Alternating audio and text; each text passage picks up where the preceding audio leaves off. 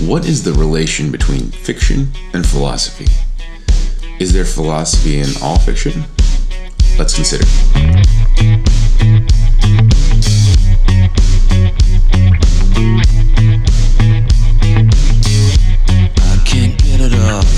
Hello, philosophers, and welcome to the Philosopher Podcast. Recently, I did a book review on the book The Hobbit by J.R.R. Tolkien, and I mentioned that I was going to do a podcast about the connection between fiction and philosophy because it seems like The Hobbit would be an unlikely source of philosophy, and it is for sure the case that not every book has got good philosophy, but does every book have philosophy? I think it does. Now, there is a lot of philosophy in some fiction. So, for example, Jean-Paul Sartre was a philosopher who wrote fiction. A lot of the existentialists got rich off of fiction. Sartre, Camus, Kafka, and it's in those cases it's difficult to figure out where the philosopher began and where the fiction writer ended. Sartre for sure was a philosopher, and Kafka wrote existentialist stories, but it wasn't really the case that Kafka was doing hardcore philosophy. Anyway, there are some authors that got super rich. That's really the only way that you can become rich off of philosophy, because they're just done a lot of money out there.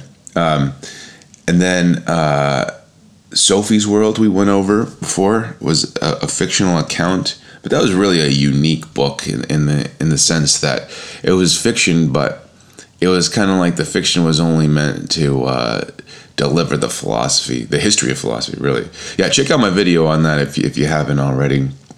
See if you like it. The book, not my video, because of course you're gonna like the video. I'm just joking. So here's the deal. I think every story has at least some background philosophy. And why would I say that? Tolkien's The Hobbit sure doesn't go into a whole lot of philosophizing. It's not like he stops and he starts, pondering the meaning of life or anything. But, and this is something that's also going to help you when watching the news. And I think there's a parallel here. Stories are only stories because they have some point, right? Otherwise, you would just have action sequences, right? You wouldn't be just saying like, then he walked down the street, then he turned right, then he went into the bathroom, then he used the bathroom. If I was just reporting what happened, I would have so much detail that it would be totally useless. Right? When you're telling a story, you're cutting out all those details that are useless, but that means that you have some point in telling the story, right? And that point is a philosophical point. Like you might have it in the background of your head, right? You might be thinking it is good to, adventure, good to quest, and that is part of I think the philosophy in The Hobbit. But you're assuming something about the world, and you're portraying that. And then there's definitely some unsophisticated fiction writers who are just going to give you, action or romance or something like that. And for those guys, it's not the case that there is no philosophy. It's just the case that it's not very good philosophy, right? It might make a good story. That's not to say that they're bad at story, but they might just be building off of philosophy that they are just assuming is already there for you. And if you read a book that you disagree with the philosophy, oftentimes you can see like, this was written well, I like it, or maybe I don't like it. And the reason I don't like it is because it just doesn't seem right to me. It doesn't seem true. And this was a thing that's very weird. I read, not Catch-22, what was that other book? The Things They Carried, I think. In The Things They Carried, I thought it was interesting. The author, whose name escapes me now, Tim something, I think. He mentioned that truth in fiction is whether it could have happened, right? Not whether it did happen. And to an extent, I agree. To an extent, it's it's something that I don't think is married. It wouldn't be fiction if I were telling you exactly what happened, right? In the real world. Instead, fiction is something that is made up. So I don't know if the word truth really applies quite as well here, but I think when we're doing fiction, what we're trying to figure out, what we're trying to portray, is not necessarily something that could have happened in the sense that, hey, wouldn't this be cool, right? But it's something that is used, something that could happen that is used in order to bring home that point that the author or is trying to show, or that worldview, right? To put you into that worldview that the author is trying to portray. So, for example, in The Hobbit here, Tolkien is trying to show you that it's good to get out of your comfort zone and go off on quests, even if those quests aren't for things that you really like, you know. And he puts you in the perspective of the Hobbit, and you go out there adventuring with the Hobbit, and as if you were a person that never left the house, and all of a sudden you had to become a thief, right? From those eyes, is it the case that hobbits always go adventuring? No, almost all of the hobbits do not go adventuring. Is it the case that this really happened? No, but it is the case that it could have happened, and Tolkien is showing you from this fictional story that it would have been a good thing if it happened for you. Obviously you're not a hobbit, but if the same applies to humans. The point is something that the author believes in, assumes to be good in some way, and that's always going to be there in any kind of a story. The most easy stories I'd say to question this would be something like romance novels, right? When you go to the grocery store and you walk by that aisle of books, and you see those bare-chested guys and ladies in dainty clothing, and you say, "There's no philosophy in that book," right? Well, for the very least, they're looking at romance in a particular way. What is romance, and what is a good way of romancing, right? What is a way that is romantic that for humans? What is the best way? And they're giving you a story to show you what they think that way is, right? And it's not the case that the author is sitting there thinking, I'm going to show everybody what I think is the best way of romance. It's that they're assuming that once they show you this, that you're gonna think along. And they're not like, of course, they're not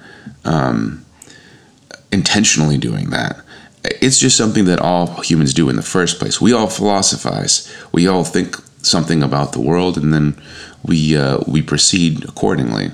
So yeah, I think for those reasons that fiction is always in philosophy. Interestingly enough, this is something that comes out in a debate between Tolkien and another author, C.S. Lewis, another author of fantasy. C.S. Lewis wrote the Chronicles of Narnia. Tolkien wrote the Lord of the Rings series, and they were both good friends. They were both part of a writers club called the Inklings, and along with Owen Barfield, who was also he was a guy that nobody really knows about anymore, but another brilliant mind. It's bizarre that these guys were together, and they were so smart, so good at writing. Wrote classics. If you hear airplanes and kids in the background, I was supposed to record this podcast last night, and I was too tired. And now I'm recording in the middle of the day, and of course my studio is not soundproof, so I apologize. In any case, these two guys went at things differently. C.S. Lewis began with the philosophy, so he started off in the Chronicles of Narnia trying to tell a story about the philosophy that he wanted to portray. He wanted to show you in Lion the Witch of the Wardrobe what the point of he was a Christian, and he wanted to show like what's the point of Jesus coming in the first place by showing a story of Jesus in a different world, right? In each one of the stories that he gives, he has some kind of point like that. Not the same point. He has different points in each one, but he has some kind of point, and he's using a story to make his point. Tolkien thought that was the wrong way to go about doing fiction. Tolkien began with a philosophy, and he began with a very well thought out philosophy, and then he went off and he wrote a book, but he didn't have that philosophy in mind, right? What he had was that philosophy assumed, and then he wrote a story from it, and then the philosophy came out in the story. He thought that was the right way to go about it as well. Now, I think it's interesting that both authors were wildly successful, and to me, that is an indication that you can do fiction either way, right? That both ways are good ways of doing fiction. You may like one more than the other, and maybe for you that shows that like you're, you would rather have your philosophy, either with a spoonful of sugar, or you want tons of philosophy and the fiction is just kind of a nice thing on the side. I don't know. I like both stories a lot. I like both series a lot. So for me, I would, I'd take either one. But the choice is yours. Do you want your philosophy hidden in your story, or do you want all kinds of philosophy all over it? And I understand, even if you're a philosopher, I'd understand now you wouldn't like Lewis's approach. I definitely hear, this is what I hear people say about the books, that Tolkien is boring and Lewis is too muddled. Too much crazy stuff, like too much to handle. So I think people dislike Lewis. If you dislike him, you dislike him because he goes philosophy first. If you dislike Tolkien, you dislike him because, man, that guy really gets into a story and there's just so much detail, and that's too much. So that is not really a problem with the way he's telling the story, So I would definitely say that Lewis's style doesn't appeal to everybody, but Tolkien's style appeals to everybody. It's just that the guy went off. I mean, he was a linguist. These guys were, he and Lewis were linguists. They studied language, and Tolkien would make, he made entire languages for these, these bizarre creatures that he created. It's a lot of detail, man. Lewis didn't go so far. He was a lot more playful, I guess, in his writing. That's another thing that Tolkien did not like. Lewis brought Santa Claus into his stories, right? He had just a hodgepodge of everything in the Chronicles of Narnia, and Tolkien just thought that was a mess. And how could you take that seriously, right? Instead, he built, entire countries and maps and stuff, and that's the way he thought you should go about it. Another debate for the two, but in any case, they were obviously wildly successful, and both, I think, are worthy of our attention. That's all I got for today. Adios.